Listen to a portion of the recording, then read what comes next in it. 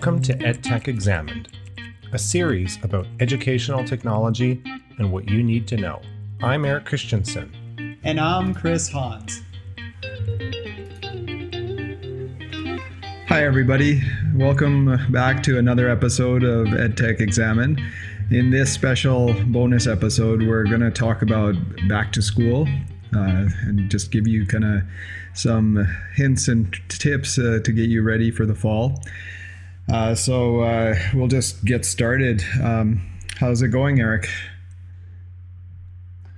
It's going well. It is colder in the morning.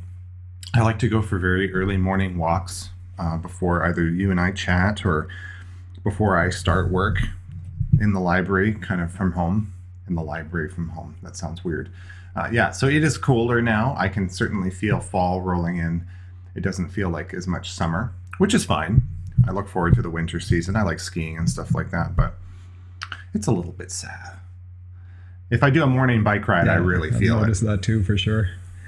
But that's okay. It's fresh. It feels very fresh. Like, I love the fresh fall air. I find it kind of reminds me of back to school. I know it's back to school when it's that crisp air. Somewhat refreshing too. Mm-hmm. And there's no smoke from forest fires, which is a bonus. So I'm very grateful for that. So one of the things that I was thinking of is especially with the fall, using different devices. And one of the things I was looking at doing was getting a new tablet. And specifically what caught my eye was Apple had a promotion where they're giving away free AirPods right now, with any, well, not every type of iPad. There's certain types, but with certain types of iPads. And so just wanted to kind of get your take on that. Like, what do you think? Yeah, so I'll give people a bit of a background. And we're going to go through other devices, not just tablets, but I think Apple has a pretty long tradition of doing some sort of fall back to school promotion. So I'll point out that this can be taken advantage of by students as well as teachers or faculty at a university. Basically, what you have to do is that if you go to apple.com, or in Canada, apple.com/ca, if you go to the bottom of the page under footer, there's a section that says for education. And what you want to do is click on Shop for University. And that will bring you to the education pricing for Apple. So, insider pro tip, Apple typically has education pricing all year around for their devices. It's pretty good. So, I'm an instructor now, so I can afford a little bit more expensive of a computer. But I wanted a computer for audio editing, a new Mac. I bought a 16-inch MacBook Pro, the base model, and I got a $200 discount from education. And the same goes for iPads and stuff, though not to the same degree. I think you save $70 or $80, at least in Canada. Maybe it's different in the States. Every year they've given away in the fall, back to school, something with your purchase. So depending on what you purchase, they give things away. So in the past, it's been Beats earbuds, over-the-ear headphones, things like that. This year, it is AirPods. So Apple's true wireless earbuds. So they're giving away free AirPods. And I think you can get these AirPods if you buy a MacBook Air, MacBook Pro 16-inch, iMac Pro, as well as any of the iPad Pros, iPad Air. Can you get it with the base iPad, Chris? I was trying to find that out. Yeah, no, that's the one. They basically they've factored in some type of margin or what have you, but still, normally those AirPods alone are about $200, and that's why it becomes a little bit appealing. I was going to get a pair for my wife anyways, so I thought, okay, well, that's $200 that I get right off the bat. But in the past, I think a lot of times they just have iTunes cards that you get or something. Yeah, this is a particularly good year. They've actually really stepped up in the last couple of years their back to school promotion.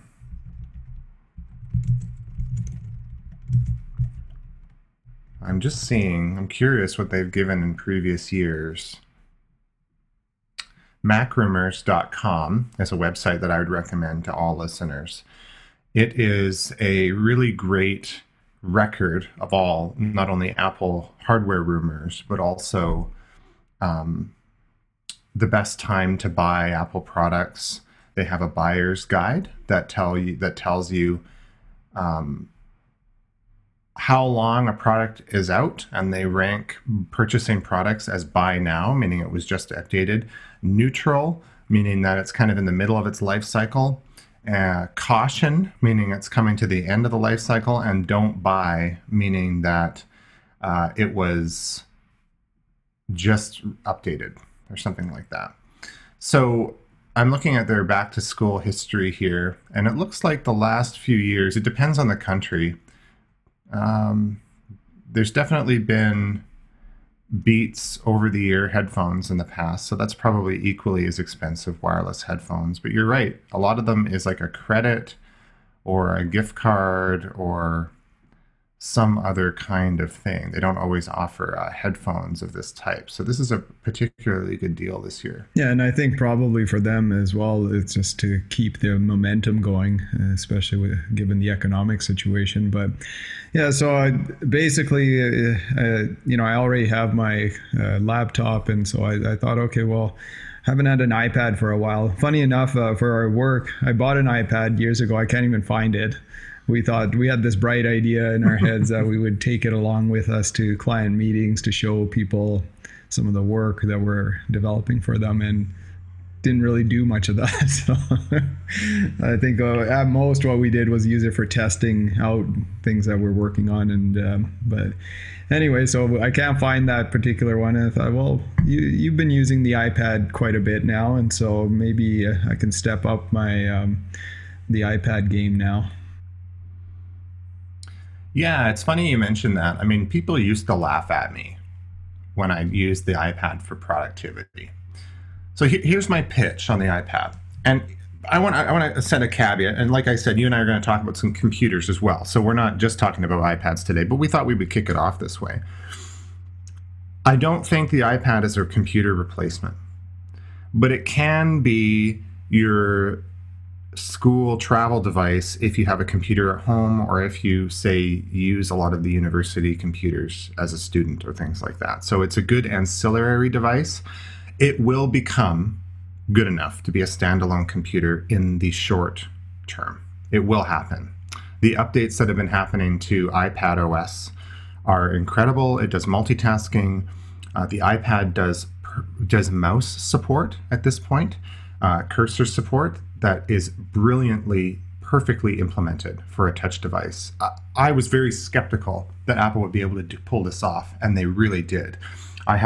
We've talked in other episodes, I have a vertical mouse. I bought the same one you did, a Logitech. I can connect it to multiple Bluetooth devices.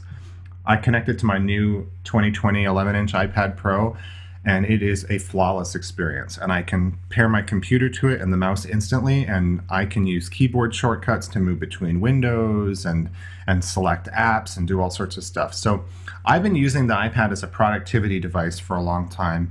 I would say now is a good time to get into it if you want to use it for school or note-taking or writing your paper. It is a smaller screen, so if it's your only device, a really big iPad Pro is like a 13-inch tablet, so that's more equivalent to a laptop. An 11-inch and smaller gets a little bit tight when you're trying to run multiple apps, but it can be done. And I've been using an iPad as my work note-taking, always in hand, kind of instead of those leather portfolios with the paper pads. I actually, when I worked at the University of Alberta, I worked in the Faculty of Education, and I took one of those. I had a leather folio opener that I got from when I did kind of a summer internship job at the City of Edmonton. I still have it. It's a beautiful opener. I had a pad of paper in there. I had a notebook in there that I liked. I had a sleeve that would fit the iPad. And at that time, that was the iPad Air, the first generation. And I could slip that with a smart cover into the side. And I had a stylus for the iPad that was pre-Apple Pencil. And I had everything I could hold in my hands. I didn't need a bag. I didn't need anything. And it ran OneNote. I use a writing app called IA Writer. We talked about that in our last episode for note taking and writing. I've been using it with a keyboard. I've had multiple keyboards for iPads. It is a good productivity device. There's lots you can do on it. So I think it's a great device for students. And more, I see students even with the entry-level iPad, because now they all support the Apple Pencil, their stylus, in my library sessions taking handwritten notes, because they don't want to carry tons of paper, but they want that handwritten style, and they want to be able to search the notes after they've written them. And thanks to the apps and Apple's character recognition, you can search your handwritten notes. I mean, I can write handwritten notes in Apple Notes, and I have very good printing on paper, but not so much on a stylus. It's a different feel. It took me a long time to get it right. Apple can still search pretty much 99% of what I write down. It's pretty incredible, actually. So it's a fantastic productivity device. Were you curious about, which models to get? Yeah, no, for why? sure. And that was kind of the thing. I was, again, I wasn't familiar with it. I mean, there is a bit of a price jump when you go to the Pro. And that's where, you suggested maybe checking out this Mac Rumors and seeing when the devices have been released. Yeah, I mean, so Mac Rumors is useful. The only thing is that Mac Rumors can be a bit scary. So remember that Apple updates typically, I mean, it varies, but they typically update their iPads and phones in the fall. Sometimes iPads get updated with the latest tech in the spring. So I'll kind of work my way down from the models. Maybe I'll go from bottom to top. So at the bottom end of the spectrum, we have the iPad, and that's their entry-level iPad. It's good. It runs relatively old tech, and I'll put in a caveat. Apple's silicon, meaning that their chips for their devices, and then people who listen to the show know that I use a lot of Apple products. So I'm not saying this as a fanboy. I'm being completely honest with you. From everything that we know from computer benchmarks, it is by far the best mobile chip silicon on the market. I mean, it blows its competition out of the water. Android tablets, phones, there's not a chip even that even comes close. I mean, Apple stuff is going to go into their desktops soon. So, I mean, it's not even a comparison. So the iPad is at kind of the bottom of the list. It runs, I think, the A10X Fusion chip, which came out in I'm going to say the iPhone 7. So it's an older chip. That's how they keep the cost down. For students, it's okay. I think it's a good device. I would recommend going with this if you're really, really budget conscious. If you have a laptop or plan to buy a laptop as well, and you really want to get an iPad entry level for say $429, because that's what they cost, which is pretty reasonable, then this is a good way to go if it's only a secondary device. If you want to make the iPad more of a primary device, or you're going to use it more heavily than occasional, and you're going to use it for more work, I would at least recommend moving to the iPad Air. So that's Apple's kind of mid-range tablet. All of these support the Apple Pencil. You don't have to buy that, but you can. They have 2 generations of the Apple Pencil. Generation 1, which works on the iPad Mini, iPad, and iPad Air, and then the 2nd generation Apple Pencil with all the fancy magnetics is only on the iPad Pro. But regardless, up until very recently, I was using the 1st generation iPad stylus, and they're fantastic. In fact, in some ways, I prefer the older design better. I find that smooth Apple Pencil a little bit grippier than the matte finish one that they came out with. But it's a good stylus. The iPad Air has a little bit more power behind it. It uses an A12 processor, which was in one of their fairly recent phones. The reason that's important, you don't have to know all of the chips and what they are, but the benefit of getting something that's mid-range or high range, especially when it comes out or closer to when it's released, is just it'll be updated longer. Apple's mobile devices typically get 5+ years of software updates, which is pretty much unheard of in the Android space. So they are a very good value. I mean, they'll last someone through their entire degree. Yeah. So that's an excellent value. And I would say that the iPad Air is $650. So you're talking a couple of $100, but I think you get a bigger screen. You get a 10.5-inch screen. instead of 10.2. So that 10.5 doesn't seem like a lot. I find that that's kind of the minimum productivity size. So that would be my recommendation. Of course, you can go up to the iPad Pro. I use an iPad Pro. I just upgraded to a new one. I got the 11-inch. I'm not a big tablet user.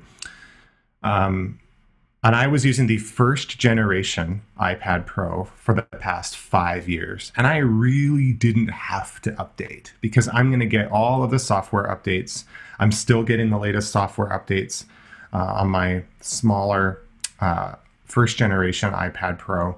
So that's a 5-year-old device, still going strong, no lag, no slowdown whatsoever. So I recommend when buying any tablet or laptop, try to get the best one that you can afford. Because it's just going to last longer. You're going to have more software updates. The iPad Pro is a bit more of a commitment, however. It is expensive. I mean, you're looking at, even with education pricing, the iPad Pro 11-inch, which is probably sufficient, you're looking at $979. So I would say for most students, unless that's your only device that you're going to buy and you're going to work with that and say, a home desktop to write papers with a keyboard, and all that stuff, you'd probably be better off with an iPad Air or something as a mid-range. If you intend to purchase a computer or a laptop alongside it. Keep in mind, too, that these prices are just the tablet. You're going to want to have a case for it. Apple's cases are way overpriced, but they are nice. The cases for the iPad Pro are a little bit weird, too. They tend to go up in price because they don't magnetically clip like that cover, that smart cover that we've had for so long on the iPads. Doesn't really work with the iPad Pro design. So you need something that goes around the front and the back. So they charge even more for that. And then the stylus and then the keyboard, it gets really expensive. I mean, an iPad Pro setup that I have with no keyboard, just the case and the pencil and the extended warranty, because Apple's warranty is the only one that I would buy extended. You're talking $1,500.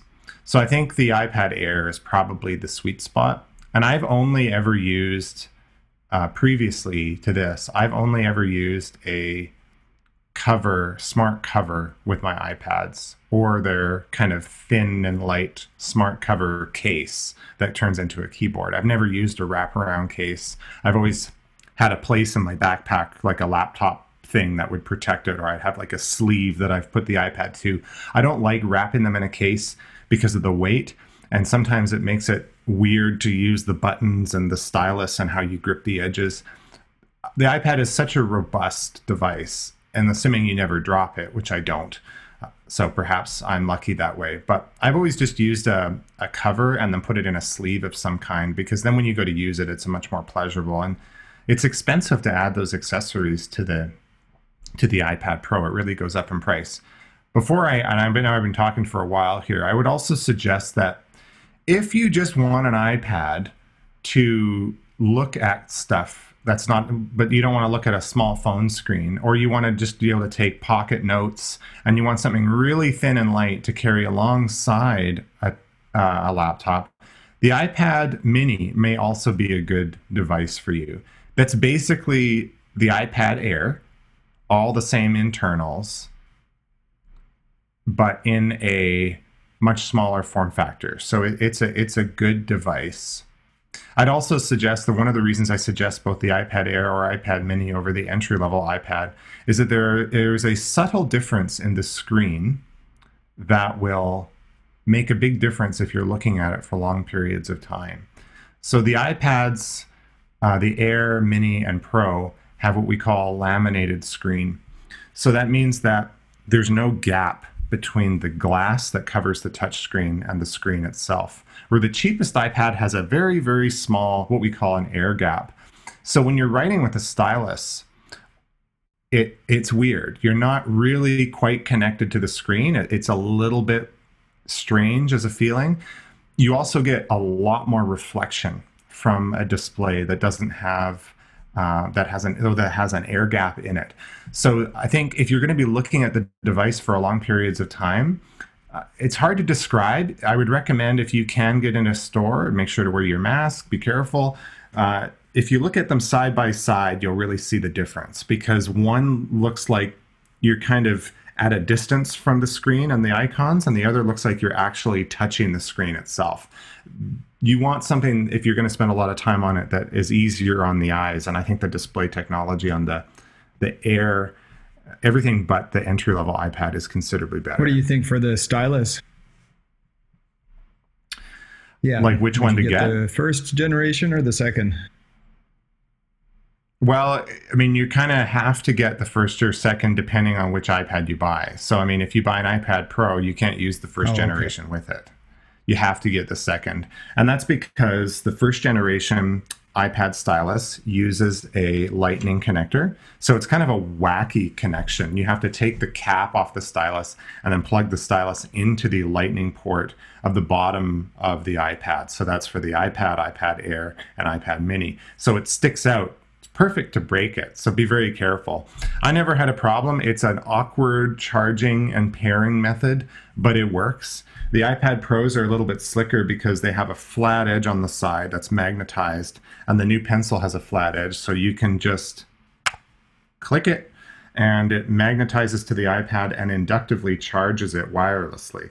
And that's what you get when you pay $1,000 for a tablet versus half the price. Though I will point out that I paid about the same price for my first iPad Pro as this one, and I had to work with the old stylus technology. So those technologies have filtered their way down the line. Yeah, no, that makes sense. I mean, personally, what I basically looked at, I was kind of going between the iPad Air and the entry-level Pro. Ultimately, I decided to go with the Pro just because there might be further use of that, just given the capability of it. And how I justified it in my mind is that I was going to buy those AirPods anyways, so there's $200, and then there isn't that much of a price difference at the end of the day between the Air and the iPad Pro. Yeah, there's not a huge. When you're into that level, I think the difference is really how much are you going to use the device, right? So I think the Air is going to last a long time. You'll have no regrets spending less money. You get the iPad Air, the Pro, has a super high refresh display. It's buttery smooth. I can't describe it. Once you've seen it, you can't unsee it. There's a few things, but if you're not used to a tablet, I don't know that someone would notice a huge difference. They would probably prefer that money sitting there RRSP if they have one. I think one thing I would note, I would tell users, this Apple Back to School, I believe. This Apple Back to School deal goes until somewhere until the end of September. So I think and then they always 20th, put the 29th? caveats that it's while supplies last, right? So who knows? Yeah. So I mean, I think that's September 29th, somewhere around then. One thing to keep in mind, if you don't care about the educational discounts you can always get. The deal is that you get the AirPods, which I think is worth it. Some people don't like getting an Apple device too and then it being updated right away. I don't really care that much anymore, especially if you buy at the high end, because they support their stuff for so long, and after a while you just don't care. If you do want to know, the reason I bring this up is because the Apple prices typically don't go down. So what I usually recommend is buy a device closer to when it comes out from Apple, because it's just going to be newer that much longer and get that much more support, because they don't lower their prices. I mean, you can get a deal at Best Buy or Staples or something like that. But you can go to macrumors.com, and at the top of their website, there's a buyer's guide.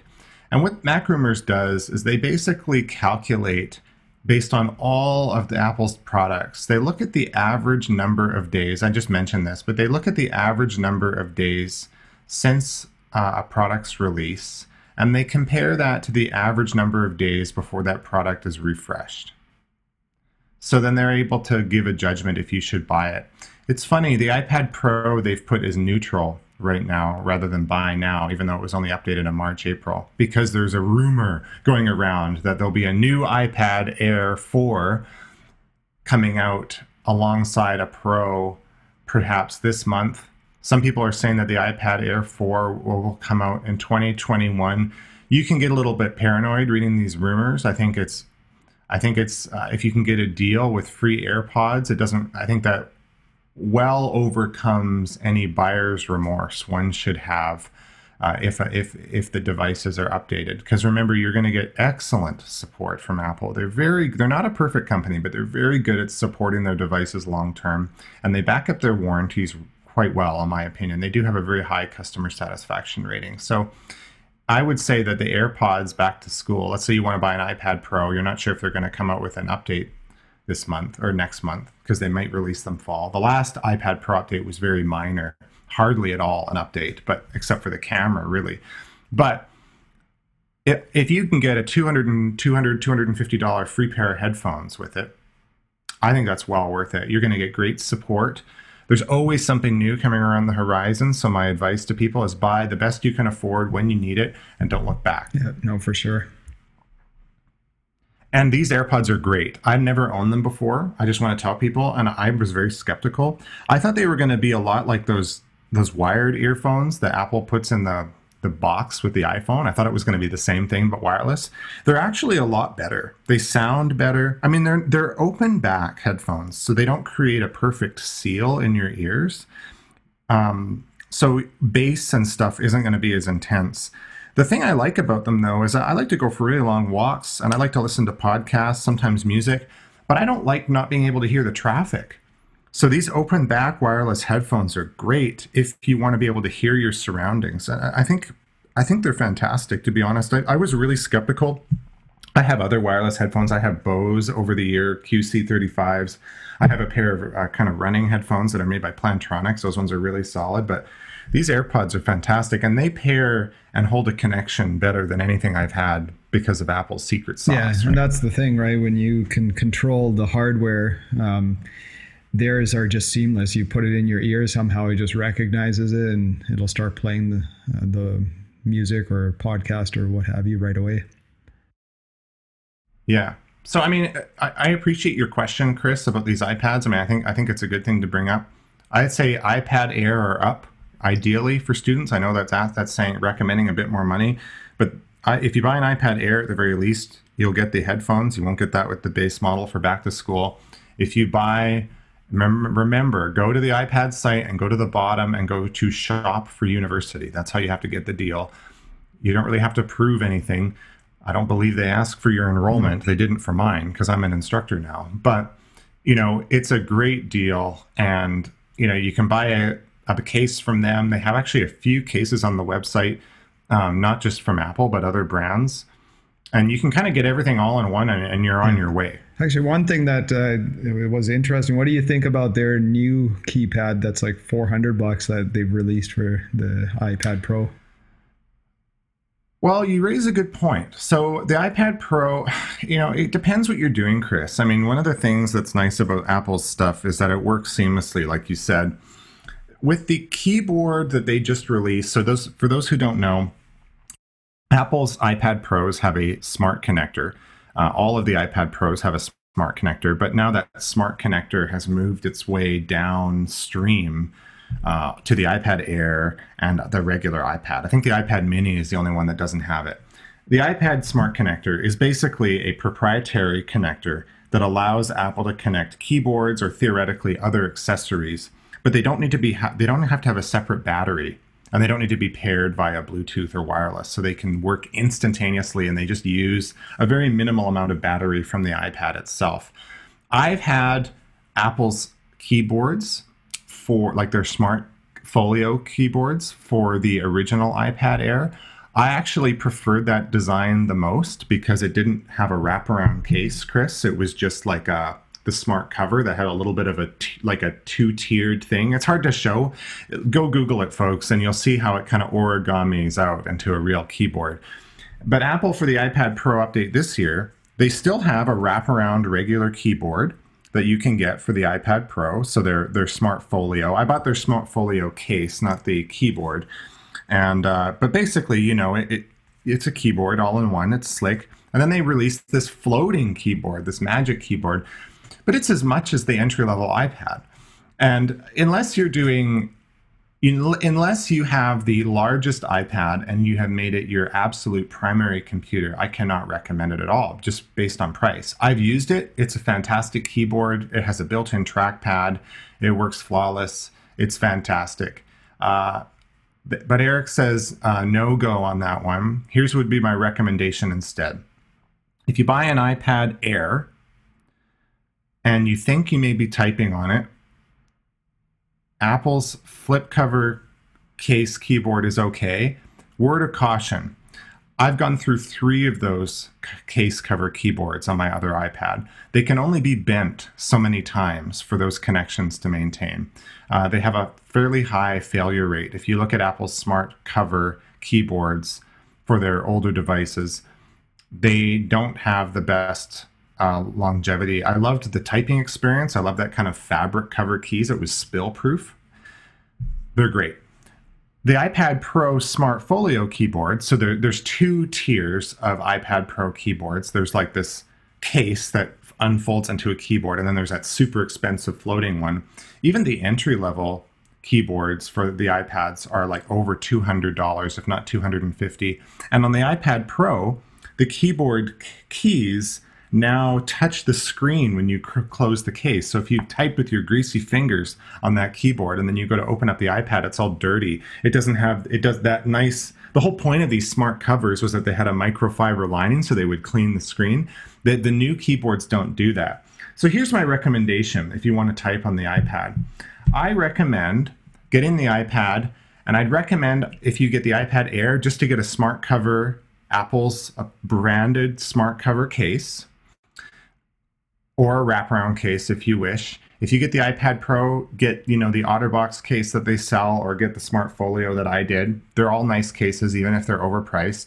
And if you want to type, I'd recommend getting a very lightweight Bluetooth external keyboard. It's not very much. In my experience, I found that I do type on the iPad, but I didn't type enough that it warranted having the keyboard built into the case all the time. I'd rather have the stylus with me all the time as a writing tool than the keyboard.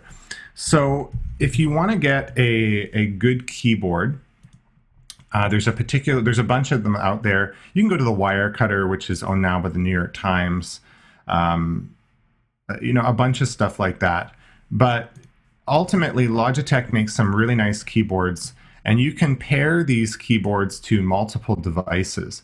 The one that I'd recommend, the model, is called the K380 multi-device Bluetooth keyboard. It's lightweight, so and it pairs to 3 devices. So let's say that you have a laptop at home with an external monitor, and then you want to have a keyboard with it. You can pair you can set this keyboard up to pair with your computer. You can set it up to pair with your tablet, and you can set it up to pair with your phone. So then you have one keyboard for everything.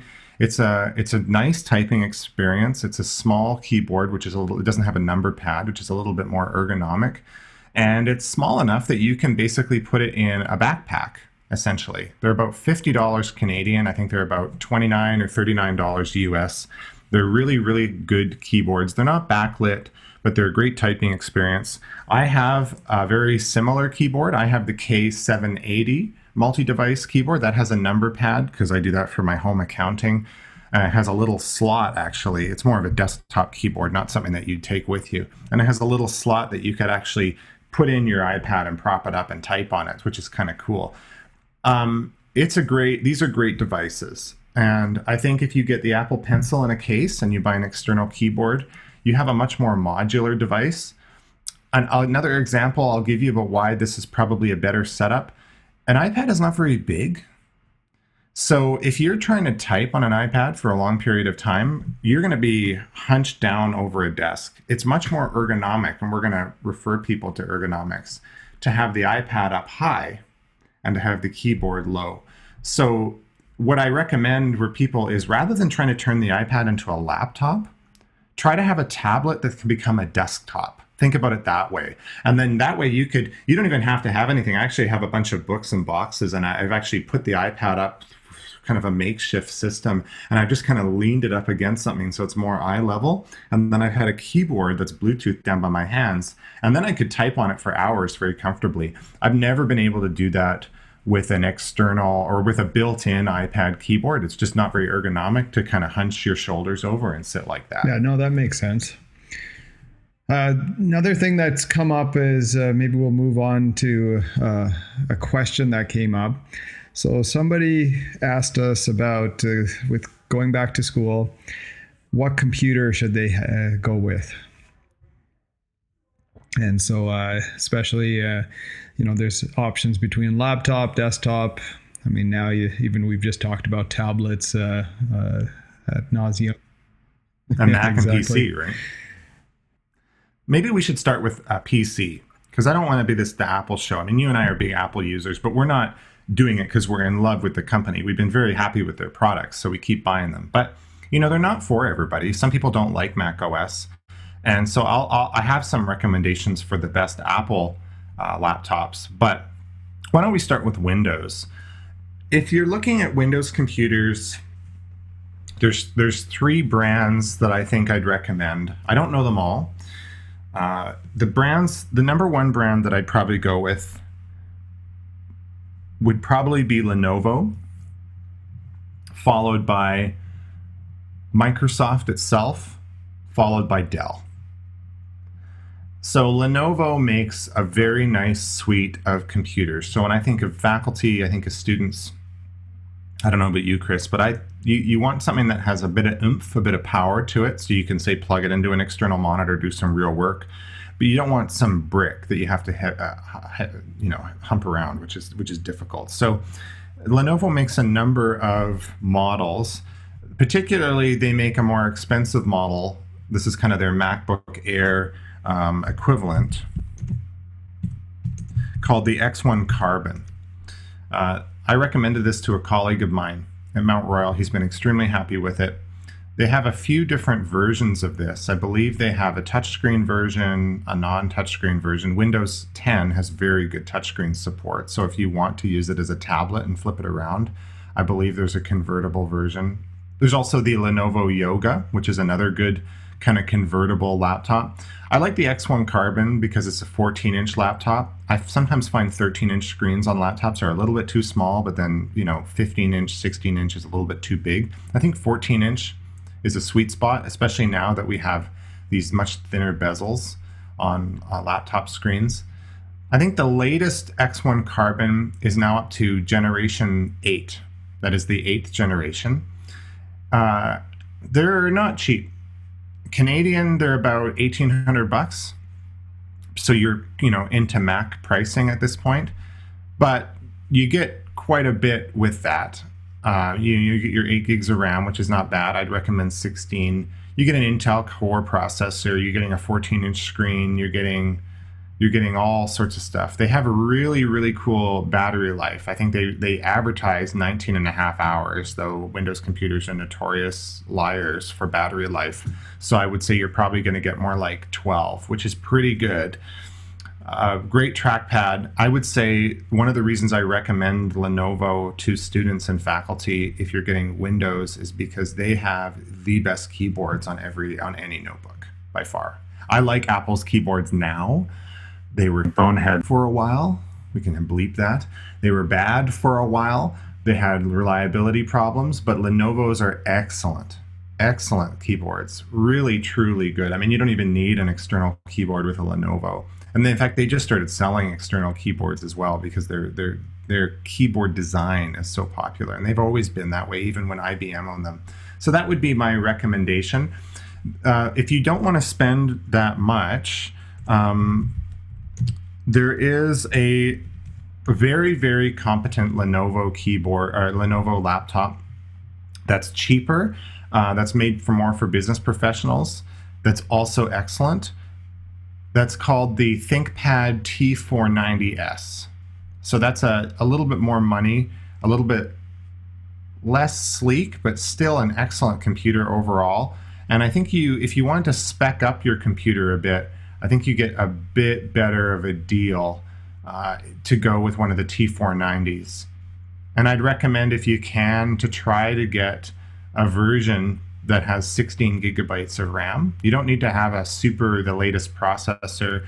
All of these have solid state, 256 gigs and up storage, which is more than enough for most people. The T490 is cool because it actually has a fingerprint reader, so it has Windows biometrics built in. It works quite well. But if you can get 16 gigs of RAM, it's a little bit better just because the computer will last you a bit longer. I think 8 is kind of the minimum at this point. 16 is better. And 16 gives you lots of headroom to do multitasking and things like that. So the T490X, the X1 Carbon are really good computers. Did you want me to move on to Microsoft? I assume you're probably talking about their Surface laptops then. Yeah, they have a range. And if we're talking about students, I'm not going to or faculty, I'm not going to recommend them all. So they have 2 laptops and a 2-in-1 device, essentially. So their laptops are the Surface Laptop, and then they have the Surface Book. I'm not going to recommend the Surface Book. I'm going to get that right out of the way. It's a great device, but is expensive. I mean, I think it starts with a fairly meager entry price at $1,599. No, sorry, that's for the old version. I think it's $1,899 for the Surface Book 3, and that's Canadian. The US is, of course, a different conversion. It comes with good tech specs. I mean, you're getting, I think, good video card. You're getting lots of RAM out of the box, but it's a little bit overkill, in my opinion. I actually think it may even start with 8 gigs of RAM. Maybe it starts with 16 gigs of RAM. I'd have to check. But basically what it is that it's a laptop that has a detachable screen that turns into a tablet. So it's kind of cool. I guess if you wanted to have one device that did everything, you could do this. But it is a very expensive device. It's really their MacBook Pro equivalent. So it's on the expensive side. If you don't need that, and I would say, by the way, that a Windows tablet, I really like their touchscreen support and their stylus. I don't really like the Surface Book as a tablet form factor because it kind of gives you the worst of both worlds.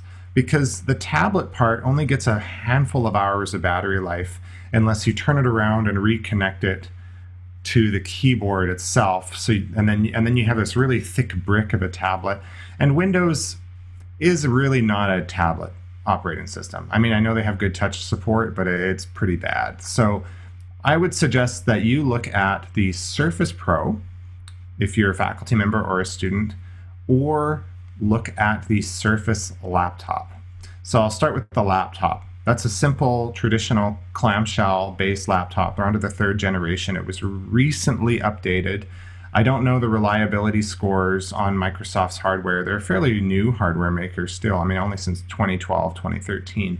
The Surface Laptop 3 is an excellent laptop from what I can tell. I wouldn't get the bigger model. The 13-inch version with an Intel processor is the way to go. And then there's a couple of configurations. I would suggest get the configuration with 16 gigs of RAM if you can afford it. It'll just last you longer. I think you're getting a better value. However, if you want something that's a little bit more modular, I think the Surface Pro is also an excellent device, and that's their 2-in-1. So the Surface Pro is essentially a tablet with a connectable keyboard. So this is something that you don't have to get. This, if you buy a Surface Pro 7, which is the one I'd recommend, you don't need to buy an iPad. I mean, that is your tablet. Microsoft has a very comparable and excellent stylus support, excellent touch interface, and there's all sorts of apps for writing. The Surface is a great device. It's a bit expensive because you're paying $799 for the entry-level Surface Pro Canadian. You'd really want to bump that up to about $1,500. There's a $1,500, $1,579 model that I'd recommend. That'll get you your 16 gigs of RAM, and then of course you have to buy the keyboard cover on top of that. So you're getting up there, but you're getting a tablet and laptop in one. They have solid battery life. They have excellent performance. You're getting real Intel processors that has a fan inside. You're getting all the connectors that you need. I think there's an SD card reader perhaps. There is USB-A, USB-C, has a great screen. You can buy a stylus and you get everything in one. I see a lot of students in particular using the Surface Pro 7 and the Surface Pro 6 that came before it, because you kind of get, you pay up front, but you kind of get a one-size-fits-all device for your money, which I think is actually a pretty good value. And I mean, we've talked about this a while back, but just in terms of when you do make this type of investment, I mean, it might seem a little bit more money, but where we actually look at the pay for use and how long you're going to be using it over the course of the period. And I mean, I look at my current MacBook Pro, for example. I've had it since 2013 when it first came out, and it's still going pretty strong. Yeah, and that's like unheard of. I mean, I know people now. I mean, you can basically keep these devices as long as the OS is going to be supported. So that kind of depends. I think Microsoft Windows 10, they'll support them for a long time. Microsoft has a very good track record of supporting devices long term with Windows, especially Windows 10. But yeah, I mean, you want to use them until they don't get security updates anymore, because then it becomes a liability essentially. Same with your phones, folks. People always ask me, why do you use an iPhone on an Android phone? I actually really like Android. I love the operating system. I love the customizability. The only problem I have is that they don't get updated as long. And then you're running out-of-date software, and that's more likely to have security issues that have never been patched, and you can get hacked, especially if you're on a public Wi-Fi network. It bothers me. So I want devices that last as long as possible. Not all my devices are new. It sounds like I'm rolling in it because I have a new MacBook Pro from this year and I bought an iPad. So this was an expensive year. But my phone, by the way, is an iPhone 8 Plus. So from 2017, I've had it for 3 years. I don't intend to upgrade it. It's a Touch ID phone, and it's great. It's going strong. I love it. It's probably the best phone I've ever owned. So use these devices as long as you can, buy what you can afford, and you kind of grow a love and affection for a device that you spent good money on that has served you well. You're kind of hesitant to give it up over time, I find, if you've had it longer. I mean, I had the same laptop as you, Chris, my 13-inch MacBook. In fact, mine is a 16 gigabyte of RAM model.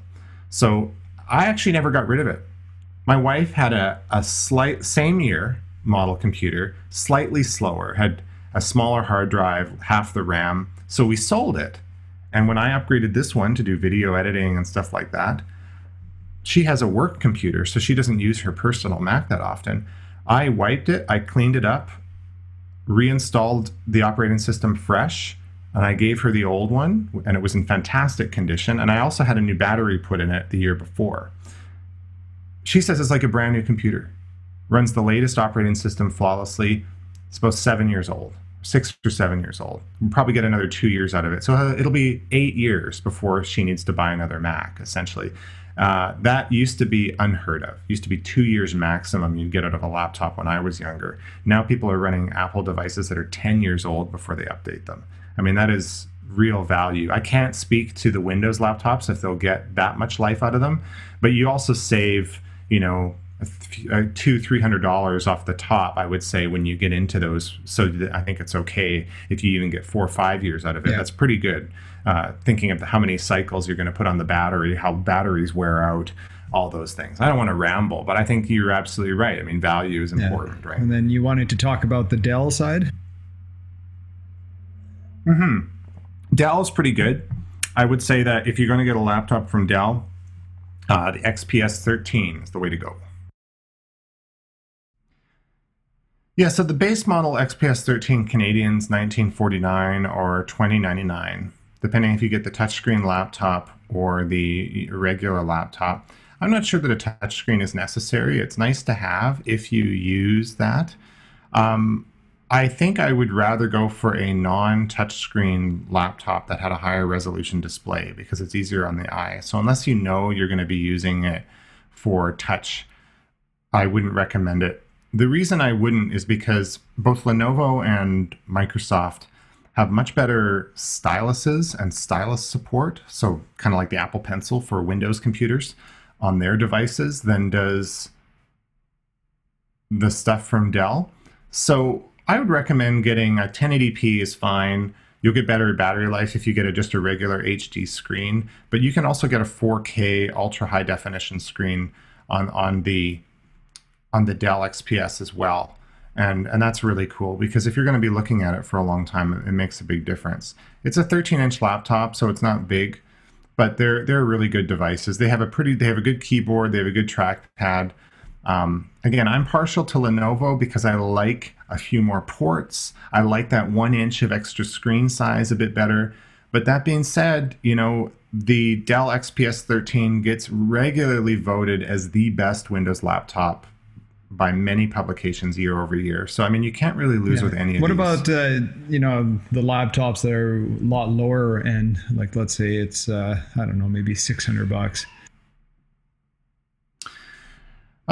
The problem is that you're not getting a lot of value for your money at that point. I mean, they tend to be compromised. So you might get a decent processor, but you're going to be low end on the RAM. You might have decent battery life, but you're going to have, usually where they cut corners is the display.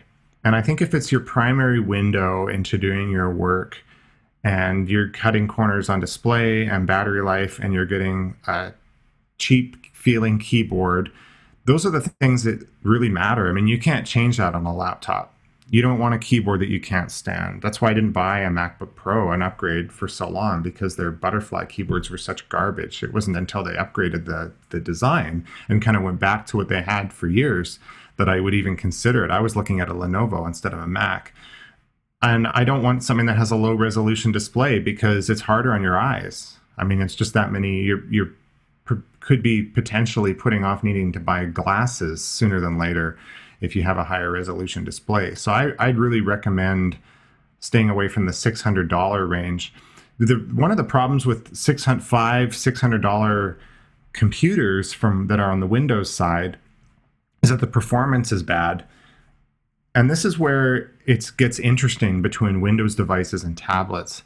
Apple's tablets benchmark.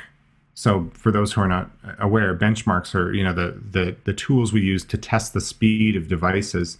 Their iPads, even the iPad Air, benchmark well beyond a lot of mid-range and sometimes low high-end Windows laptops. I mean, it's not even comparable. I would rather spend I would spend $429 on an entry-level iPad, not even an iPad Air, before I bought a low-end Windows computer. Interesting. It's just not worth it, because you'd be better off as a student. Let's say that you want a port, because I understand the conundrum, right? Because if you're a student and you're going to and from campus, maybe you don't live on campus, maybe you still live at home at Mount Royal. We're kind of a commuter campus. I would recommend, if you want a travel device and you have access to a computer at home and you're not going to be using that travel device as your main, and of course this is different because we're in a pandemic, but you're not going to be using it as your main laptop, an iPad over a cheap laptop is the way to go. In fact, for a lot of students at home, a lot of students have told me that they don't do laptops anymore. They've got a fairly inexpensive iPad, so they can take it to school and take notes and have a keyboard to do little things. And they have a desktop at home. Desktops have made a comeback, or they have their laptop at home all the time plugged into a monitor, but that's not really necessary. Desktops have made a serious comeback because you get a lot of horsepower for a lot less money. And if you don't need to go that far, especially now that we're all at home doing school, you can save yourself a lot of money. So I do recommend all-in-one computers, the iMac and things like that, for those who don't need a laptop and would rather use an iPad for portability. Well, that's maybe a nice segue into the desktops. But before we do that, do you want to just make your recommendation on the laptops from Apple? Yeah, I can do that. I mean, we're in a bit of a weird situation now when it comes to the Mac. So for those who may not be aware, Apple in March had their online version of their Worldwide Developers Conference. It's called WWDC, and they made a pretty substantial announcement. Apple is moving away from Intel. So it's kind of funny. So for many, many years, Apple used a processor that nobody else in the industry, the computer industry, used, called PowerPC. It was made by IBM. So they used this from the 90s up until 2005, 10 years. Great processors, but it introduced some compatibility issues because most Windows computers run processors from either Intel or AMD. And I won't go into the technical specifications, but that's a industry standard called x86. That is a architecture. So AMD, and there's all sorts of different processors and power, but they all run on the same architecture, this philosophy. Apple moved to Intel processors in 2006, so it's been using them for 15 years almost. But Intel has really dropped the ball in recent years. They haven't innovated. Intel doesn't release new chips. Apple can't really update their computers, so they're kind of they're beholden to Intel. So what they announced is that they're basically going to make their own chips, just like they make their own chips for their phones and their tablets, which are fantastic. Apple feels confident that their chips are better than Intel's on not only a laptop, but the desktop. So they've announced a transition away from Intel. They haven't released these computers yet. They say the transition is going to take 2 years, but they're still selling Intel computers. So the problem remains, how long will this Mac that has an Intel processor be supported? Now, I'm not too concerned about that. Apple's support is typically very good. If you need a computer for school or something, I wouldn't be worried about buying an Intel Mac, and I don't think I'd want to be the first person to have a Apple Silicon chip. You never know in terms of compatibility. Apple moving to a proprietary chip format, that means that Macs aren't going to be able to run Windows on anymore. I mean, I run Windows on my Mac alongside Mac OS, so there's a lot of things we're going to miss out on when Apple moves to their next chip. So if you want an Apple computer, I'd recommend, if you're a student who wants a laptop, I'd probably recommend the MacBook Air. The MacBook Air will get you better battery life. It's good enough performance. If you can move up to the more mid-range version, that's the way to go. Get the one with the quad-core processor, not the dual-core, and spend the money again to get the 16 gigs of RAM Canadian. That's about just under $1,800 with the student discount. That's actually not bad. That's pretty comparable to some of the other Windows laptops I've recommended. If you want to move up a little bit, I would go to a MacBook Pro 13-inch that was just updated. Has Apple's new keyboards. They're very good, but don't get the low-end model. Get the model that has the quad-core 10th generation Intel processors, not the 8th gen. I don't think it's worth it. And then you're paying about $2,200 for it's $2,269 on the education discount for the model that I'd recommend. Again, it's more expensive. You're going to get your free AirPods, so consider it a $2,000 purchase, not $2,200. Those are the two I'd recommend in terms of laptops. In terms of desktops, I would hold off. Apple just updated their larger 27-inch iMacs, but those are pretty expensive.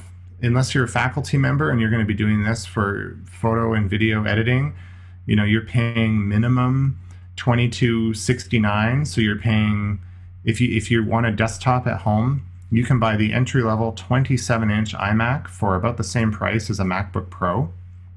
I recommend getting something that's more like $2,500 and make sure that you get 512 gigabytes at least of hard drive space. These are all solid-state hard drives. There's no more spinning drives in the iMac. So that's something that you can't upgrade after the fact, so I'd recommend it. I wouldn't worry about, at least on the desktop side, don't pay extra money to upgrade these iMacs to 16 gigs of RAM from 8. Just buy the 8. The reason I say that is because the iMacs have upgradable memory. Apple charges a ridiculous amount of money for their memory upgrades. It's kind of outrageous, actually. It's much, much more expensive than their Windows competitors. But on the iMac, the 27-inch, on the very back of the computer, there's a little slot. You can open it up, and you can just pull out the memory. You can go to your computer store, buy compatible memory, and put it in for half or a third of the cost. So you can upgrade the memory yourself on the iMac. Do not pay Apple for that upgrade, but upgrade the computer to get larger hard drive space. Yeah, because that's soldered right onto the motherboard.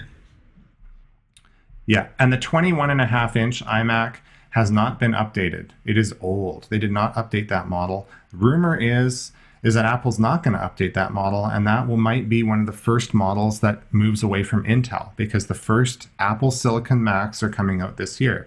So if you don't care about the student discount, I mean, you can get the educator's discount at any time. If you don't care about the AirPods and you have a decent computer and you're willing to wait until the end of the year, and this goes for iPads, laptops, anything, if you have something that's good enough, you don't need to upgrade right away.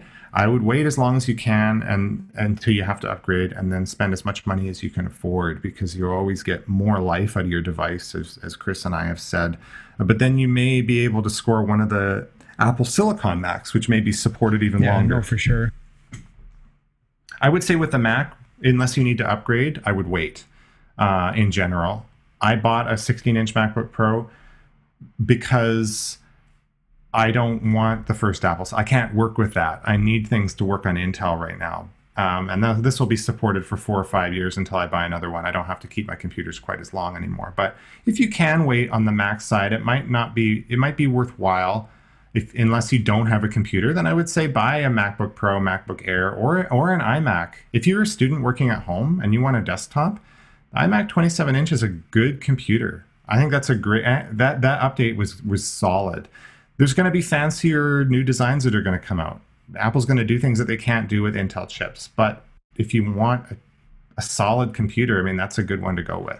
Sorry, no worries. And then on the desktop side for PC, I think you could probably, the nice thing about the desktops that they have, especially the ones with the towers, I mean, there's a lot of expansion capability. You can put in new hard drives, the memory. Any recommendations on that side? Yeah, I'm not as familiar with the all-in-one desktop PCs from on the Windows side. I don't know about getting an all-in-one Windows computer. I'm not sure how much better they are for upgradability compared to the iMac. I mean, one of the reasons that the iMac is so good is that especially on the 27-inch iMac, I mean, you're getting a 5K display. I mean, if you're going to get an all-in-one computer, it's hard for me to recommend Windows, not because I don't like Windows, but because on a Mac that has an Intel processor, let's say you're a student, you're saying, I'm doing online education, I don't even need to go to a campus. I think a desktop is a better bet, to be perfectly honest. Buy yourself a desktop and an iPad and you're in better shape. But you can run Windows on a Mac desktop, no problem, and a Mac laptop. But a Mac desktop has a 5K display on that 27-inch iMac. That's one of the best displays in the industry. The displays are hit and miss on the Windows side unless you buy in the high end, and then you're not saving a lot of prices. So I'd recommend against probably an all-in-one Windows computer. I know that there's some good options from Dell and Hewlett-Packard and things like that.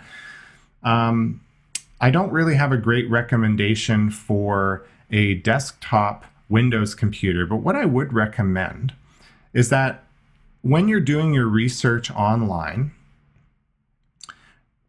you may be wanting to search for best desktop towers for students or faculty or something like that.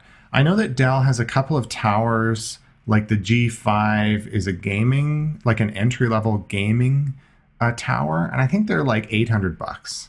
And of course, then you have to buy an external monitor and stuff like that. Even their Alienware line has some pretty entry-level gaming computers. It's kind of cool if you do game, then you don't have to buy a console or something. If that's your, pastime, then you kind of get an all-in-one device. Windows computers that can game, that have a decent video card, last a long time. Because if you can game on a computer, you can pretty much do anything really well, including video editing, all of that stuff. So I'm not suggesting that people have to be a gamer, but there is some advantages to having gaming tech in a tower. If you're going to... Again, the PC Magazine is a place I would direct you to. I would also go to the Wirecutter, which is now owned by the New York Times. They have a different site, and Tech Radar. Those are the websites to look at for Windows computers and stuff like that.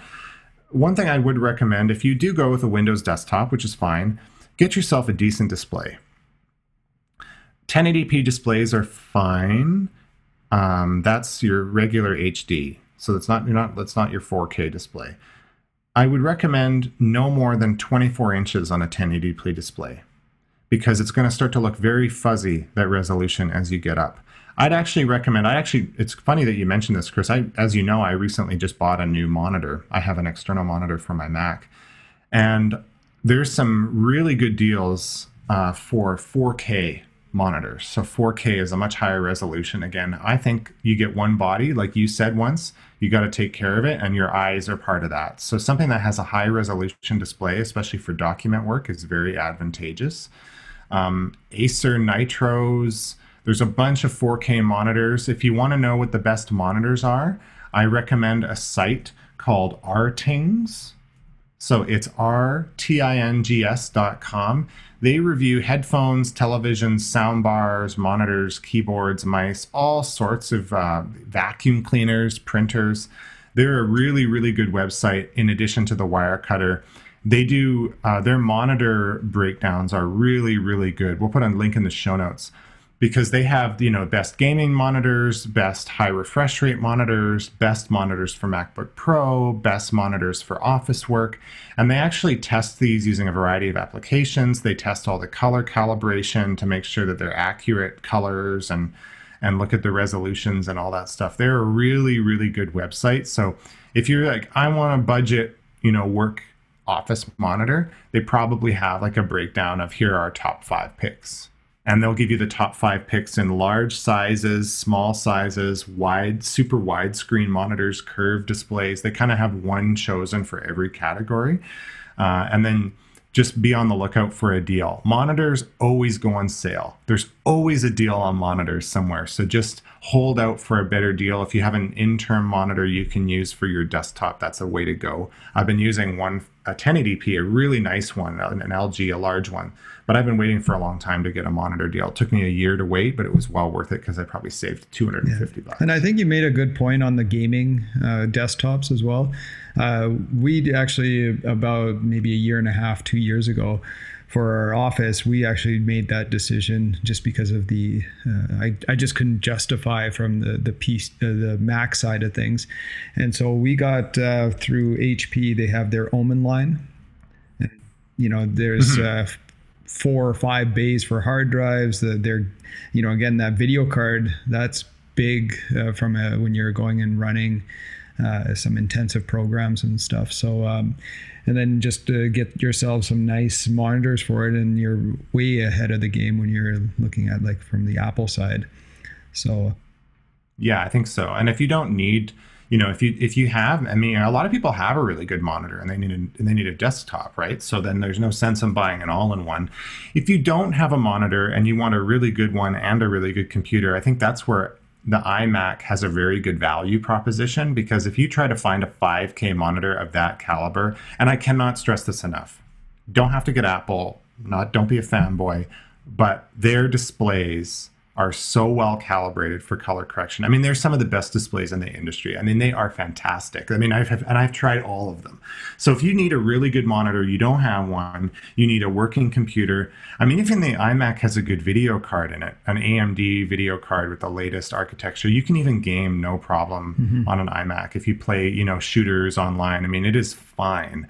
It's just not as upgradable, but you're probably going to get 5, 6, 7, 8, 9, 10 years out of it, depending on how long Apple supports Intel. So, and when you compare the price of a Intel MacBook Pro, I could have bought a iMac for, $700 less than I bought my MacBook Pro 16 for. And it's a much more powerful computer. So, it depends what you need. If you have some of this equipment already, if you have a monitor, if you prefer to use Windows, I think you're better to go the modular route, like you said. And those gaming computers where you have drives are great, because then you can do more backup as well. Yeah, exactly. And that is another part too.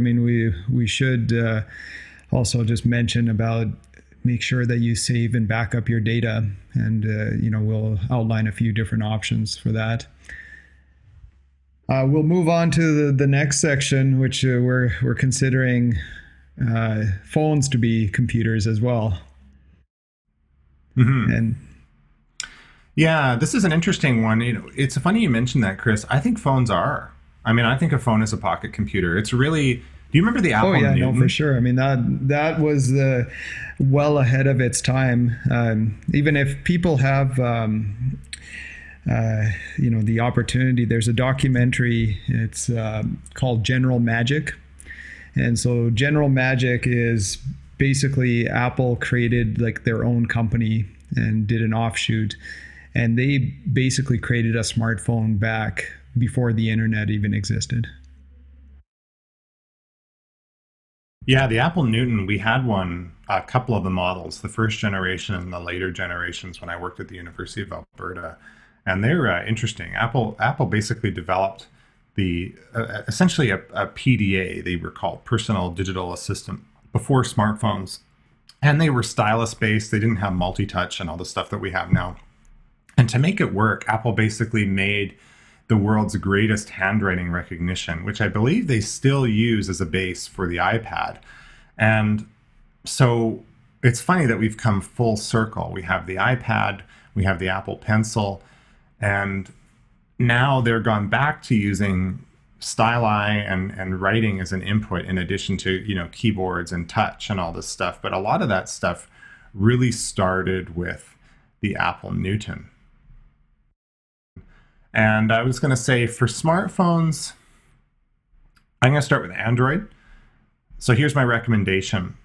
If you need a Android phone, I don't use Android. I have some issues with Google's business model and data collection. I'm not suggesting Apple's is a perfect company. They do such a shady different stuff, but I'm a big privacy advocate. So that's one of the reasons I struggle with Android, only because some of their phones don't get updated that long. If you're going to go with an Android device, there's basically a couple that you'd want to consider. The best deal, and we're in an interesting time now because you can get $350, $400 smartphones that are actually really, really good. If you want an Android phone at a budget, I would recommend the Pixel 4a. That's from Google itself. Their phones are solid. They're not flashy. They have superb cameras on them. They have some of the best cameras in the industry. I think they've probably surpassed Apple by this point, or at least are on par. In its price range, by far the best camera. You're looking at about $400. Great device. I'd also recommend for Android phones the brand OnePlus. They have a variety of devices available. They're typically pretty good. They have a very clean version of Android, so it's not like Samsung that has its own kind of custom stuff over top of it. They are excellent phones. They get updated well. They're in a reasonable price range. And of course, Samsung Galaxy devices, even their cheaper models, are also really good. My only concern with Samsung is that they tend to be hit and miss in terms of their long-term support for your devices. But they have really good features. They have a pretty customizable user interface, stuff like that. Actually, one thing that was interesting, you just sent a little video of Microsoft has released this new phone that's the Surface Duo, where that is a phone, right? Yeah, it's kind of a phone. I mean, they don't advertise it as a phone. It's a $13.99, I believe, US phone, so it's a very expensive phone. But it's essentially think of it as like two iPad minis glued together with a hinge, essentially. And they have it's funny because the Surface, they're two-in-one devices, that tablet with the kickstand and the keyboard. They have these beautiful hinges that have been made to be able to be, open and close like hundreds of thousands of times. They've really refined their hinge, so they're unhinged on hinges, so to speak. And they've put that into this double screen phone. It's different than the foldable screens we're used to because it's not like you're folding the screen glass itself. It's just two screens, like two monitors. But it's intriguing. I'm very excited for it. I think it's going to be super cool. It runs Android, but it's way out of the price range of anybody that's reasonable. I want to see if we can get a review unit. That's a long shot, but that's our goal. We'll see. Maybe we might be able to. On the Apple side of things, we talked about this earlier, like you were running 8 Plus. What's kind of funny on my side, like every year I would pretty much upgrade my phone. In fact, I remember one year I was trying to get my wife to convert over to the Apple side. It was always like me being Apple and she's like Google. And I ordered online, I got 3 iPhone 6s. One, what I was planning on basically selling. And it's weird. I don't know what these Apple fanboys, when a new phone comes out, they line up for it. And so I was actually, in the past, I would always buy like 2. I would put one up on Kijiji and sell it for like $100 more. And so basically I never paid for my upgrade because of that. And surprisingly, even the old phones, their value held up pretty decently. And so every year I would just do it. And then I got to a point I just didn't want to deal with Kijiji people. And so that was the last year. So until whenever the iPhone 6 came out, until this year in January, I kept that iPhone 6. Yeah, and I was in a similar position. I mean, I upgraded a bit sooner. I had an iPhone 6. I bought it when it came out, not the Plus, but the regular size. And I kept that until I got an iPhone 8 Plus, and my wife and I upgrade pretty much in tandem because then we can both sell our old devices together. I bought an iPhone 8 Plus. I would say that the iPhone 8 Plus still has one of the best cameras Apple's released on their phones. It has great color balance. Every year, the cameras, they tweak the software a bit. The lenses are a bit different. Some years, like the 10S was not a very good year for Apple cameras, for instance. So I'm really happy with this iPhone 8 Plus. And people often ask me, they're like, well, Eric, you're a computer guy. Why don't you upgrade? But I like to spend when I buy, but I like to keep things for a while. Just like you kept your laptop. And we've come to the point now with phones where you can do the same thing. So I'm thinking this will be good for at least another year, maybe 2 years. So it have been 5 years old. And that kind of informs how I buy devices. That's why I've often recommended that people buy the best they can afford when they need it, because they're going to last longer. But with this here, it's a bit different. So if you want an iPhone, first of all, I'm only going to recommend one that you should buy now if you want one. Otherwise, you should wait. Apple releases an iPhone every September or ships in September or October. Do not buy a full-priced iPhone a month before they come out. It's just not worth it. They never lower the price. You may get a better price through your carrier. I don't know. That depends on your situation, but always wait until September if you don't need to, unless you have no phone. Because you'll pay the same price. The rumor is that they're actually going to lower the price again, because Apple kind of went to the high end for phone prices. And then they kind of had to backtrack a bit because they're just so incredibly expensive. So wait for the iPhone 12. We're on the 11 right now. They're pretty expensive to buy outright unless you get a deal through your carrier. I use Freedom Mobile, so I get a really cheap plan and I don't want to mess with it. So I just buy the phones outright and just and eat the cost. But, for an iPhone 11 outright, I mean, you're looking at about, I don't know what they cost, Chris. Are they still like close to $1,000? I think they're even a little bit more. Like I got the iPhone 11 Pro, and it's really and then, up there. I even upgraded my memory as well. And so I think if I was to buy it out, it would have been like, I don't know, $1,700-$1,800, something like that. Holy mackerel! Wow, that Surface Duo doesn't look so expensive now. Right? So I would say wait on the iPhone. Wait until see what Apple introduces in September. There's always a better phone. If you want the iPhone, here's the thing: they're gonna release an iPhone 12. It's gonna be called iPhone 12. They're gonna do it. They're gonna have an iPhone 12, and then they're gonna have a slightly bigger version of the iPhone 12, like kind of when they had the iPhone 6 and iPhone 6 Plus. That's my guess. They're also going to have a Pro version of the phone. So you notice Apple has the iPad, iPad Air, iPad Pro, MacBook Air, MacBook Pro, then to the desktops. The iPhone is iPhone big and small, Pro big and small. So they're going to they're going to release like 3-4 phones. Basically, they're doing their whole line of phones. So just wait and see what they release. If you don't want to spend a lot of money on a phone, if you don't need a huge screen, if you don't need the triple lens display or whatever crazy stuff they're going to put in there to try to justify the $1,000, the best phone other than the Pixel 3a for budget is the iPhone SE. It is the best value in a phone I have ever seen, and it is even better value than the Pixel 3a. The Pixel 3a is a great phone. It'll have a better camera.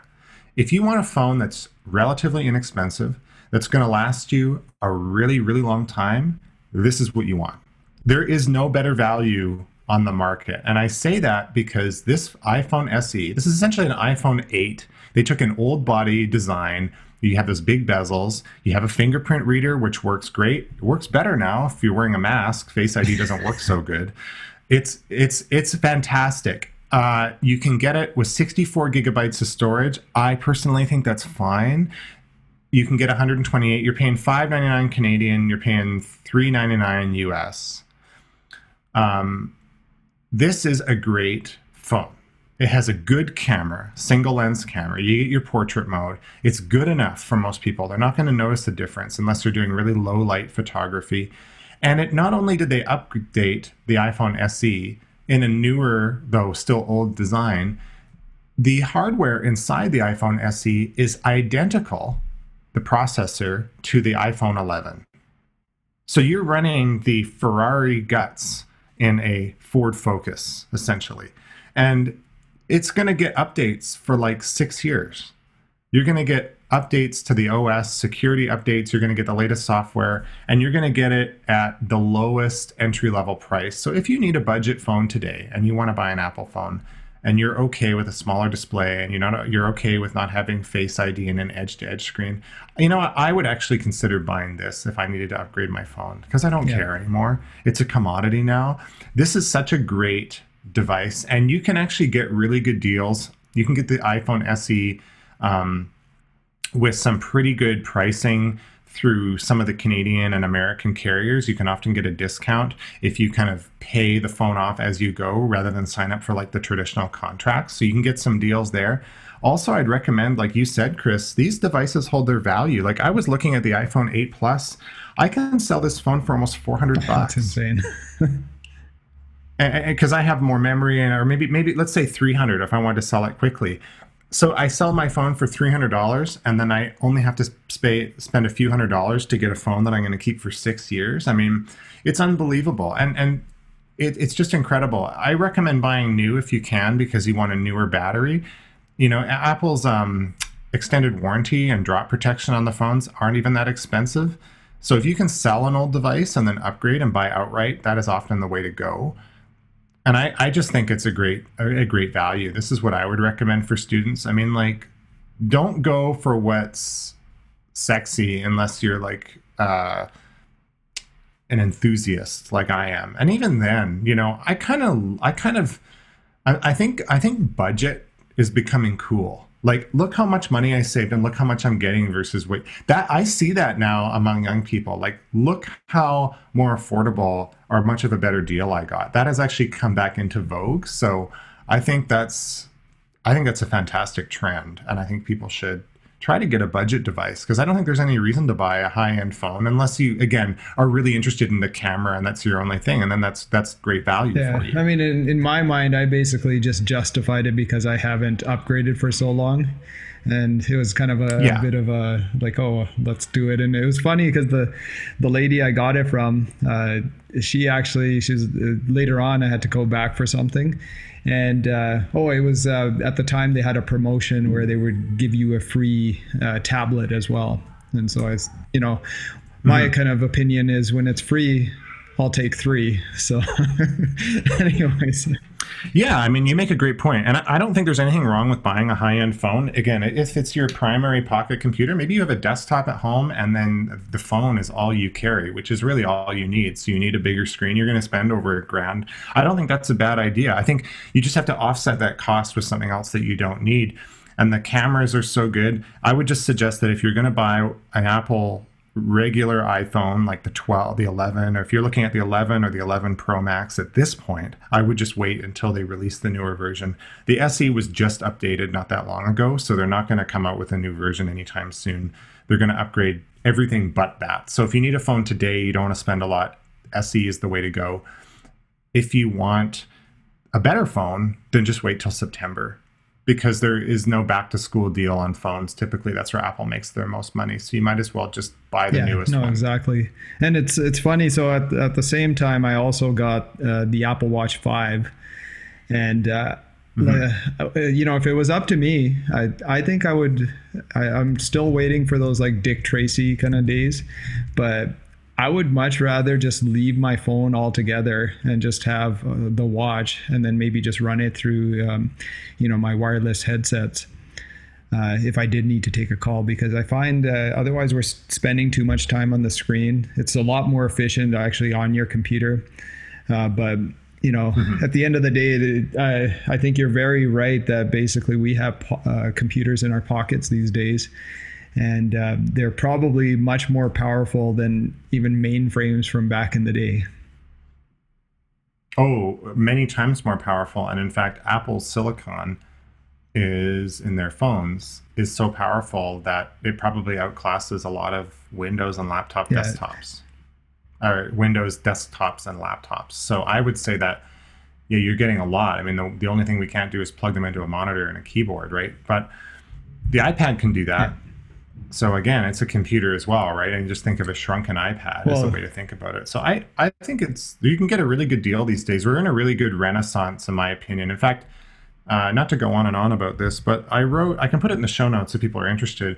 On my blog, Tech Bytes, lately it looks like I've been talking about Apple a lot, which is totally true. But I wrote a commentary on another article, and I just called it Trickle Down Technology. And I said the 2020 iPhone is released. And I just talked about the value proposition. I mean, this is really a golden age of technology affordability at this point.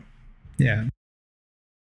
One other thing that we should probably touch on, especially as we're working at home quite a bit. In episode 3, we talked about ergonomics, and we were talking about ergonomic mice. So both Eric and I have now convinced him to even get that same vertical mouse that I had from Logitech. The other one died. I had no choice. 7 years of that mouse. Finally packed it in. So we both have that Logitech vertical mouse that's supposed to be the most ergonomic mouse out there. I'm happy with it. How do you feel about it? It's good. It's a little bit less vertical than the Evoluent. So I don't know if that's better or worse. I like the feel of the Logitech better. I think it's better hardware. I would still say that Evoluent is a very good brand. I mean, for a long time, they were the only game in town. And, we had this conversation, so I'd recommend people to go to episode 3, and we can put that in the show notes. But actually, Evoluent just updated their mice. So they were working with a pretty outdated look and feel for a long time. I highly recommend them still. I mean, and if you wanted a wired mouse, you don't need wireless. They have a variety of options. So I think Evoluent is a good one. Or take a look at the Logitech Vertical. I think the Logitech Vertical is a little bit more available, and they're cheaper. The problem with Evoluent is that they maybe they're slightly more ergonomic because they're a little bit more on a vertical stance. So I'd have to go back to my old one. It kind of works to test it. They're about $157 Canadian from their site, and I think the Logitech you can get for under $100 on sale. So I think the Logitech is probably better for most people and is a better price, and it also has a better wheel. But I would click out both. The one thing that the Evoluent has, Chris, that I miss, it had 3 buttons instead of the 2 regular in the wheel, and software allows for a lot more customizability about how you want the buttons to feel. So you can say customize certain buttons to open certain apps and do stuff because their software is very flexible. I like the Logitech. I don't need all that stuff, so it works really well for me, and I love the feel of it. I'm super happy with it, but I do think Evoluent is a good option as an ergonomic brand, and they've been around for a really long time. And again, we talked at length about this in episode 3, so maybe check that out. And then even just from keyboards, there was I used the ergonomic keyboard from Logitech, and we talked about that as well in that episode. Yeah, and I don't use I have a split keyboard at work, and I may go grab it from my office at some point. I use the Logitech, and I think I already said what model in this episode. It's not a split keyboard, it's flat. Again, listen to the episode 3. The big thing, split keyboards are great. They're great for some people. They don't work for some other people. What I'd say is that what's the most important is that the keyboard is flat and parallel with your elbows to the desk. I'm not an occupational therapist, nor am I a physical therapist, so take everything I say with a grain of salt. I am not a medical professional, but from my understanding, it is best to be kind of parallel with the table, so not wrists raised or declined. You want them as flat as possible. So I have a flat keyboard that's not split, but that works well for me. Well, on the topic of medical advice, we are going to give some. I'm not going to give medical advice. I should be clear. So one of the things that I would tell students to do, and again, I'm a librarian. One of the codes of conduct of being a librarian is that we help people find information, but we don't tell them about areas that are outside of our expertise. So one of the things that I highly recommend for faculty, for students, especially people working from home where you're not perhaps walking around as much, moving around is probably a good idea. I know, Chris, that you drink water regularly, so you have to regularly go fill up your water, so that kind of gets you in and out of your desk. We've talked about standing desks. I have a motorized standing desk at home. I have a tabletop Vera desk at work. Those are expensive, so walking around is fine. But the big thing that I've worked through in my life that I want to save people the pain of having to go through the physiotherapy that I've done is to keep an eye on your posture. Monitor levels should be, eye level, not looking down, not looking way up. There's a couple of YouTube videos or YouTube channels that you can look at. One of them is super intense, one of them is not. The one that's probably best for both people is called Bob and Brad. They're 2 physical therapists. I believe they're in Minnesota. They upload every day. They are really reputable. They are trained physical therapists. They have a clinic, and they happen to have a really cool YouTube channel. They give away a lot of really good advice. I'm not suggesting, by the way, that this replicates or is equivalent to going to a physiotherapist, but they give you a lot of really interesting information about posture and how the human body, the mechanics work. For a more intense version of that, you can go to Athlean X YouTube channel. That's Jeff Cavalier. He's also a physiotherapist. I've done some of his body weight workout programs. He's like a super unbelievably fit guy. He's so super intense, but he's also a physiotherapist, and he talks about posture, but in a little bit different frame. Posture is really important. So, if you have bad posture, try to correct it. Go to a physiotherapist near you, even if it costs a bit of money. There's exercises you can do I do them every day. I work out, I'm a weightlifter, but I do posture exercises every day, no matter, even though I have good posture, so I maintain it, because we will start to curl our shoulders from being on a computer.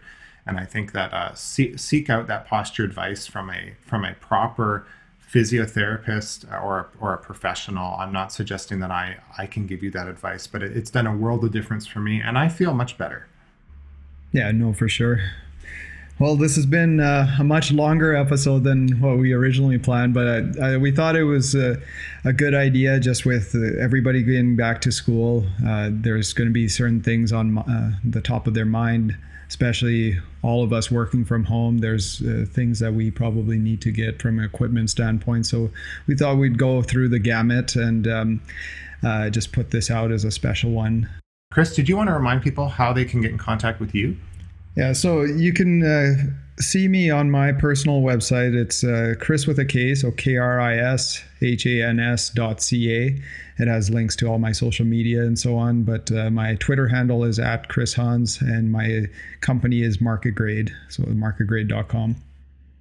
Yeah, and I'm Eric Christensen, so you can contact me by going to my website. That's kind of my hub, like Chris, for everything. It's Eric, ERIK, and Christensen, ChristianSen.net. I post links there to our episodes. Everything I do is that's the hub. including my blog posts. I have a technology blog where I talk about some of the stuff that we talked about today at Tech Bytes. That's tech-bytes.net. You can find me on Twitter at AG Christensen. That's a new handle this year. I've changed it to make it slightly more professional. And yeah, go to the My About page on my website where you'll find the links to everything that I do professional-wise. All right, awesome. Thanks very much, Chris. This is a great recommendation. You had a great idea to do this. I think this will be fun for people. Yeah, I think so too. All right, well, until next time.